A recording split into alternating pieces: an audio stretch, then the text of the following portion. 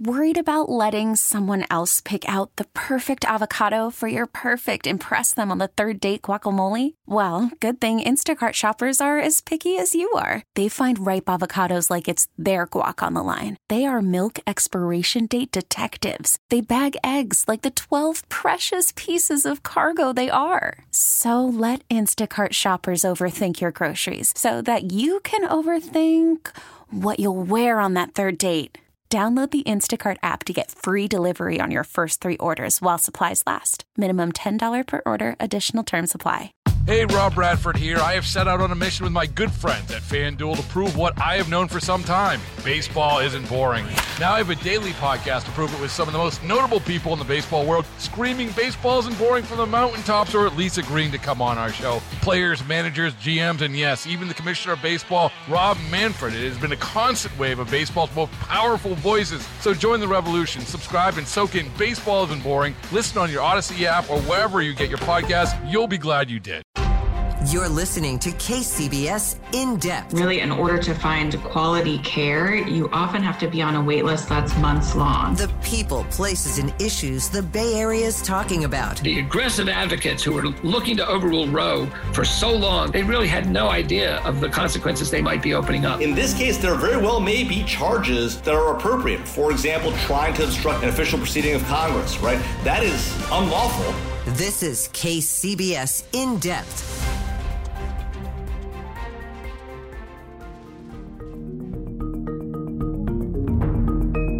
The midterm elections are just a few days away, and up and down the ballot, the stakes are high, with races determining everything from local elected leaders to California's climate policy to the future of Congress. Welcome to KCBS In Depth, broadcasting throughout the Bay Area and streaming on the Odyssey app. I'm Keith Manconi. Today on the program, we're going to get ready for Election Day by checking in on a few of the most important races that the KCBS News team will be tracking come election night. And then a little bit later on, we'll take a step back from the horse race to discuss why it is that the threat of political violence seems to be growing this election cycle. This is an environment that is chock full of millions of individuals who support violence rather than accept elections that they don't like.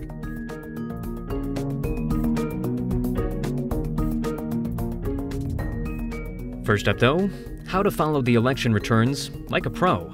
We're going to speak first with KCBS political reporter Doug Sovern to hear about the key races that he'll be watching out for on election night and why they matter.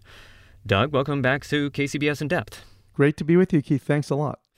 So glad to have you on, Doug. You, of course, have covered countless elections for KCBS over the years, and you're going to be in the newsroom coordinating our election coverage this Tuesday as well. And, we should also add that you just completed a limited-run podcast series called The Homestretch, which offers analysis and insights on many important trends that are shaping this election cycle. So folks should go download that as soon as they're done here. But starting off this conversation, Doug, we've got a lot to cover, so we're just going to jump right in and start with the statewide ballot measures. We've got 7 of them this year, actually not too bad for a California election.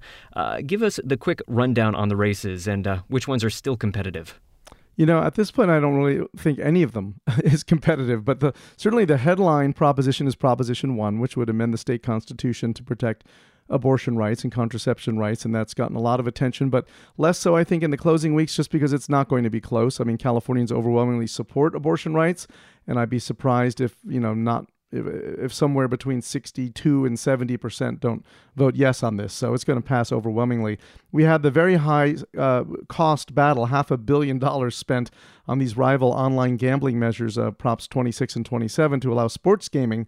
They're both going to go down to defeat. The polls show they're overwhelmingly opposed. The one we were really watching that could be close was Proposition 30, and that's the one that the Lyft folks put on the ballot to basically put a surtax on the income tax of people who make over $2 million a year. And the idea was, which is, as not us, Keith, but not very many people, the idea was that money would go to support infrastructure and subsidies for more electric vehicles in California. Sounds great, right? Higher income tax on the rich to help with electric vehicles in California, also some firefighting money in there. Well, the reason Lyft did that is because there's a mandate for Lyft and Uber to have their fleets be something like 90% all EVs by 2030. I think I got those numbers right. And they want more incentives so that happens. Well, it turned out to be, something Lyft put on to benefit itself. Governor Newsom came out strongly against it, and as soon as he did and started running ads against it, it nosedived in the polls, and now it looks like it's going to lose handily too. So that was the one where we thought it might pass and it might be close, but really I think all of these ballot measures are essentially foregone conclusions this time around. All right, so an interesting slate right there. But let's talk about another race that does seem to be up for grabs at this point, talking about the controller election.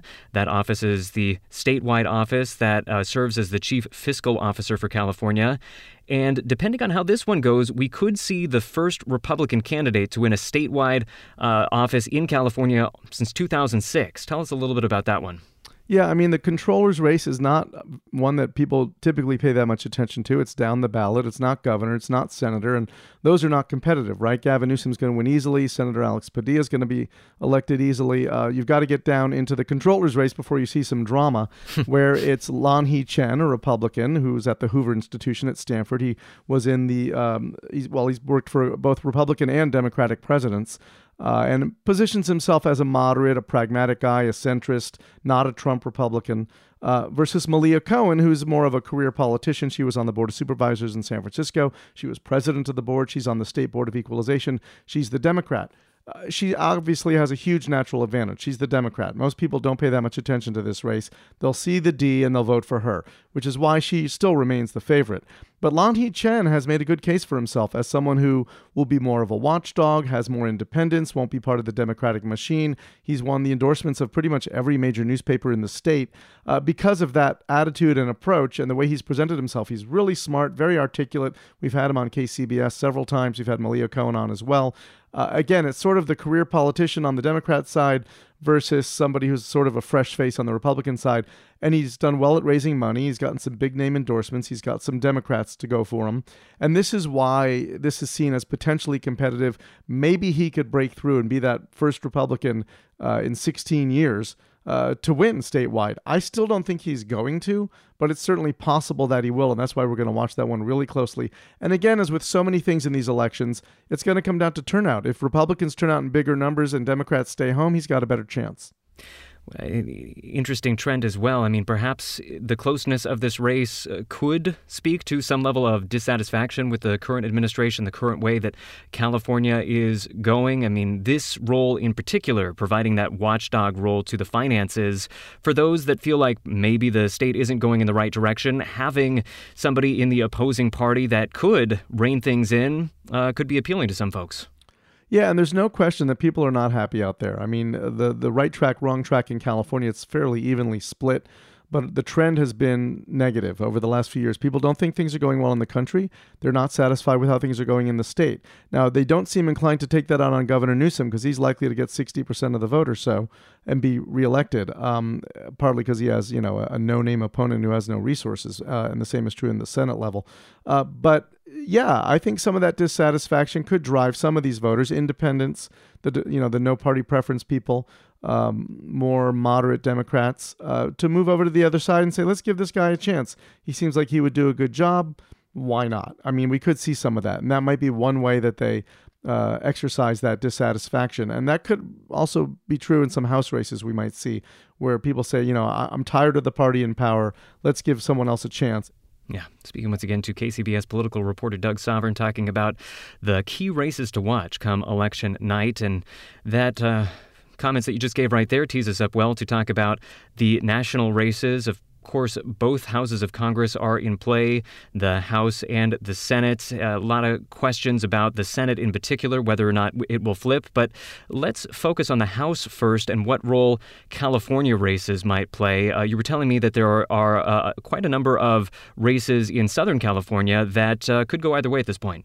Yeah, I mean, there are 10 or 11 competitive races in California, and there are 5 or 6 that are really toss-ups, and they're in the Central Valley, and they're in Southern California. They're not in our part of the world. They're not in the Bay Area, where Democrats have a hammerlock on everything. But there's some very close races in the Central Valley and in the LA and San Diego areas where they could go either way, and it'll be turnout dependent. I mean, you've got some Republicans who are in office who barely won last time who could lose to Democrats this time, and then you've got some Democrats in office who are in And remember, all the districts have been redrawn from redistricting, so that the makeup of these districts has changed. Some people have had to change districts as far as where they're running this time as opposed to where they represented last time. And if those 5 all go to the Republicans, that's going to obviously boost the Republican effort to take over the House. If the Democrats win them all and flip a couple of those GOP seats, it's going to be a narrower margin in the House. I do think nationally that the Republicans are going to take the House. It would take a perfect storm for Democrats of huge turnout of young people who don't typically turn out in great numbers, of young people of the Democratic base, voters of color, younger people. If the suburban college-educated moms across the country are motivated more by abortion than the economy, and they pull the lever for the Democrat or punch the hole for the Democrat rather than the Republican, it's possible the Democrats win and Nancy Pelosi remains Speaker. The most likely outcome, though, is that the Republicans do take the House, and they do it by holding some seats in California or flipping a couple of Democratic seats, and they end up with a 10 or 20 or 25 seat edge in that new House of Representatives. Yeah, so California playing an important role this election cycle in the House races, at least. Let's close out talking about the Senate. We have just about a minute left. There are an awful lot of high-profile Senate races that are unfolding across the country. What are you, KCBS political reporter Doug Sovern, going to be watching Tuesday night? Yeah, there's a half dozen that could go either way. Pennsylvania, Georgia, Wisconsin, Ohio, North Carolina, Arizona, Nevada. How many is that? 7, I think. Ohio, I think, probably goes Republican because it's a very tough climate for Democrats in Ohio.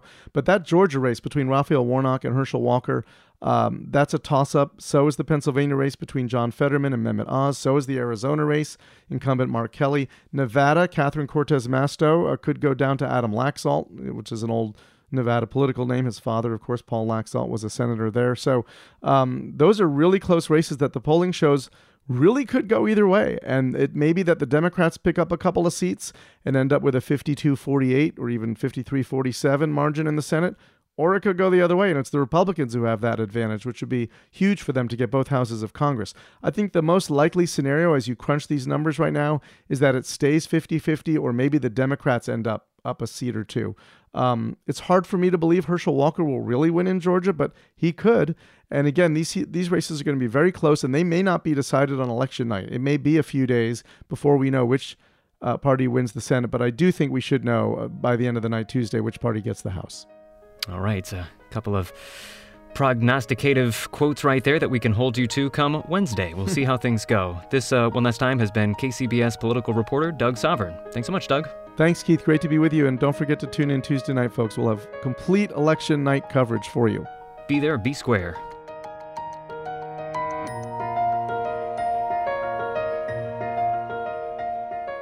This is KCBS In Depth, your weekly deep dive into the events and trends shaping life in the Bay Area and beyond. I'm Keith Menconi. Today on the program, we're getting prepared for Tuesday's elections. We just heard about some of the key races to watch as the returns come in, but there's something else we may need to watch out for on election night and beyond: the threat of political violence. Federal law enforcement officials recently issued a warning that there is an increased possibility of violent domestic extremism during this election cycle. That warning, strangely enough, came on the same day that a man broke into the home of House Speaker Nancy Pelosi and attacked her husband, Paul Pelosi.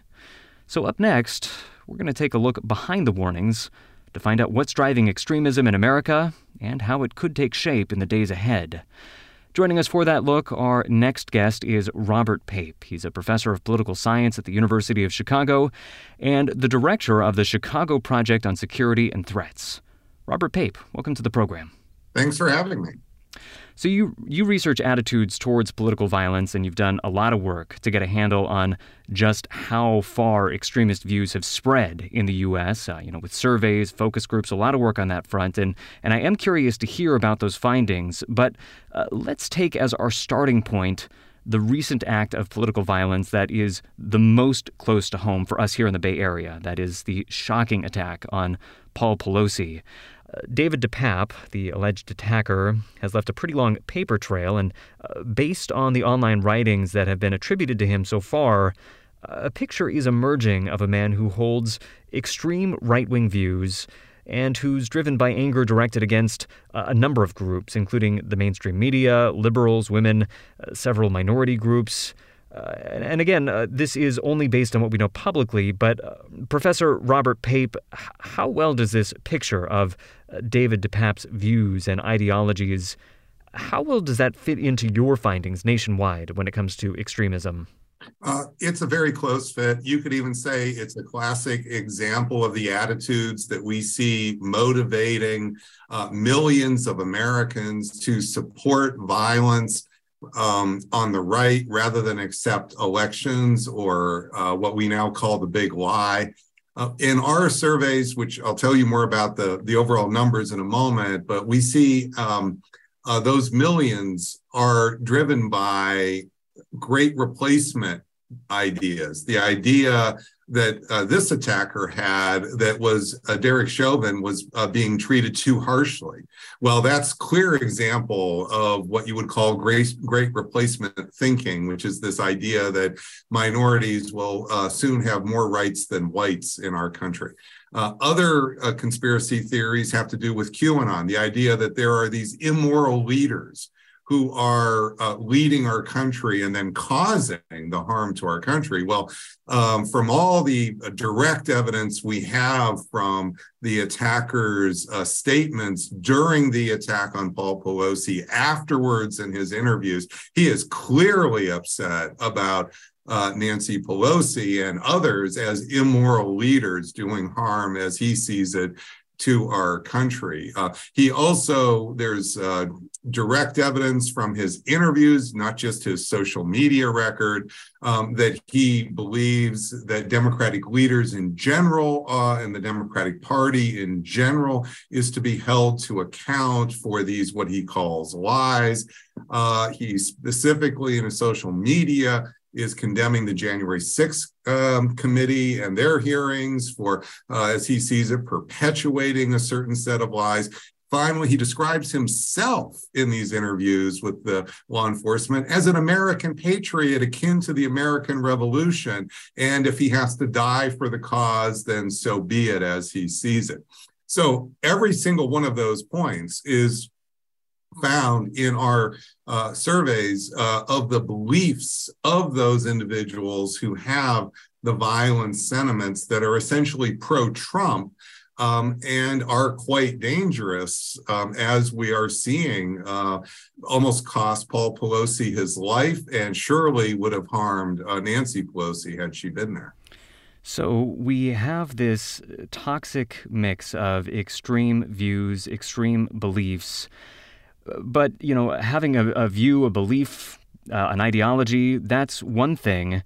But then we see instances like this where it translates into an act of violence.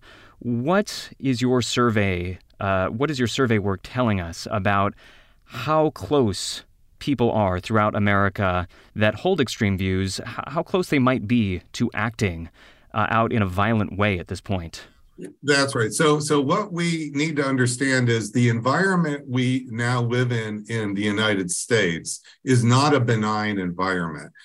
This is an environment that is chock full of millions of individuals who support violence rather than accept elections that they don't like. That doesn't mean they will do the violence themselves necessarily, so that's not quite how to read that. What it means is they create community support for violence so that volatile actors who may be volatile, and this person certainly seems to have been volatile, will find solace in the thought that they have the approval of millions of Americans for violence, which can then cause them to take that next step, to go from being a volatile individual to someone who then acts on those that volatility. So what you're seeing is not a benign environment where we have a random isolated individual. He happens to have a certain set of these conspiracy beliefs, and maybe he's also a volatile person individual. No, this is happening in the context of a highly volatile environment that can nudge those individuals over the edge. And what about extreme views on the left? I mean, we can point to the recent example of the 2017 shooting at a GOP congressional baseball game that seems to be motivated by extreme anger against Republicans. So we have an example there. What can we say about extremism among liberals at this point? What we can say is that there is support for violence among liberals, but it is not an equivalence in the situations between the right and the left. So just in the last 6 months, since May, we have seen 3 violent attacks occur from folks on the right motivated by these violent sentiments. The May Buffalo shooter, who was motivated by the Great Replacement theory, and then killed 10 African Americans who were simply standing in line at a grocery store in Buffalo. Then in Cincinnati, in the middle of August, we saw an attacker retaliate for the FBI's raid on Mar-a-Lago by attacking the FBI building in Cincinnati. And then now we have the attack on Pelosi. Well, in that 6-month period, we do have a plot, which is a plot against Supreme Court Justice Brett Kavanaugh. You have to mark that as from the left. So this is the left also has issues, but there's a huge difference here between the right and the left, and it has to do with the leaders of the right and the left. You see, on the right, we have leaders in former President Trump himself, Marjorie Taylor Greene, others who are essentially the mini Trumps who are now basically coming in or being reelected on the right, and they are doubling down on their support, encouraging this violence. Whereas on the left, what you see is people on the leaders on the left going the other direction, and the best example of that is President Biden in his speech on June 23rd, that's the morning of the Dobbs decision, where he is quite upset about the Dobbs decision, but then has big fat paragraph condemning any violence that the left might take, and then telling the left they should channel that anger into voting at the ballot box in November. That is completely the opposite that we are seeing. Joe Biden's behavior is moderating the potential for political violence. On the right, we are seeing popular political figures, popular media figures on the right, putting more logs on the fire for political violence. And so that is fundamentally why, although there are instances of violence from the left, there are concerns about that. I can even tell you more detail about this, but fundamentally, it's not an equivalent. Speaking once again to Robert Pape, the director of the Chicago Project on Security and Threats. So, bringing this in line with the election cycle that we are about to complete and then the post-election cycle that we are about to witness, how might these extreme views and this tinderbox that you're describing right there, how could this lead to violence in the days and weeks ahead? What are the scenarios that you're worried about? Well, we have a very precarious situation that's about to start unfolding after next Tuesday. So next Tuesday will be the end of the voting, but the counting will start. And just as what happened in 2020, many people thought that the violence would be on the day of the vote. I never thought that. That's not really the right way to think about this. It's about the counting and then about the consequences that unfold over the next few months, because the outcome of many of these elections will determine who controls the House, who controls the Senate. Will Biden be impeached or not? These will be the huge, weighty issues. And there are now hundreds of election deniers at various levels here throughout our political elections that are occurring this year. And unfortunately, what that means is that for each of those election deniers, there's not 2 options, they win or lose, there's 3. They win, they lose and go home, or they lose and put up a ruckus. And that is, nobody has a crystal ball that can predict the behavior of those hundreds of individuals or the nature of those races here. We just don't know. But what we know is that we are already in a highly volatile environment. there is the potential of a number of lightning strikes, as I call them, coming here in the coming weeks and several months, all the way through January. This is not over if we get through Thanksgiving. And what you are seeing on the part of President Biden is he is taking the lead in trying to call for essentially bipartisan opposition to political violence. His speech this week was not targeted.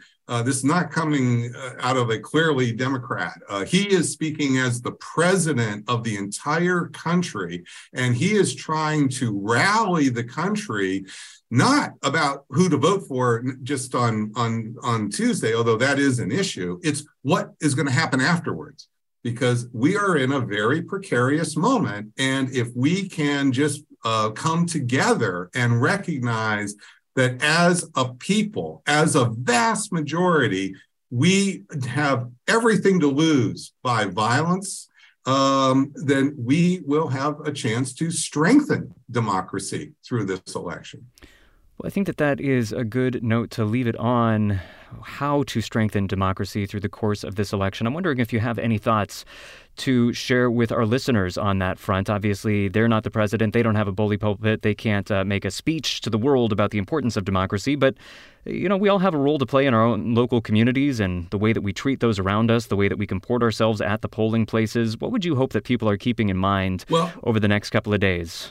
Well, what I've been saying now for many months, going all the way back to my writings in January of this year, is that every American citizen should ask every person who they're thinking about voting for a very simple question, which is, will you, candidate X, accept the outcome, the duly processed outcome through the court system? Will you accept the outcome rather than deny the election, rather than support violence over democracy? That is the crucial question that each and every one of us can ask for each and every one of the candidates we're thinking about. And that is what it means to think seriously about our democracy, because it is not locked in stone. There have been other countries that had a democracy and lost their democracy. So this is not something that's simply locked in.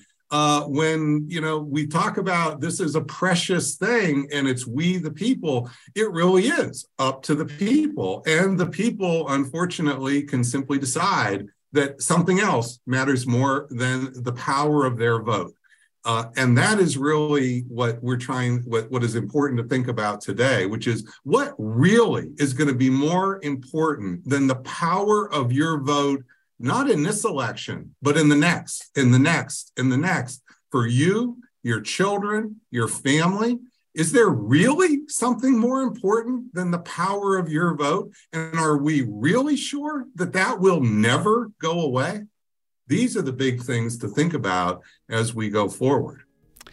Yeah, well, certainly an important set of questions and an important reminder that so many things that we have taken for granted for so long are now potentially up for grabs. And really all of us, as you say, have a role to play in safeguarding them. We have been speaking one last time to Robert Pape, a professor of political science at the University of Chicago, also the director of the Chicago Project on Security and Threats. Robert Pape, thanks so much. Thank you. And thank you all for listening. For KCBS and In Depth, I'm Keith Menconi. Stay safe, be well, and get out there and vote. We'll talk again next week. You've been listening to KCBS In Depth. Get every episode by subscribing on Apple Podcasts, Stitcher, and other podcast platforms. Visit kcbsradio.com for more news and interviews. We are the Bay Area's news station, KCBS. Baseball is in full swing. NBA playoffs are heating up, and your NFL team is gearing up for training camp. Listen to the latest on the teams you love here on the Odyssey app. The biggest sports radio stations in the country, providing unrivaled local coverage of their teams, all in one place. Exclusive interviews with players, coaches, and team executives, streaming live and always available on demand. Stay in the know with your favorite teams right here on the Odyssey app.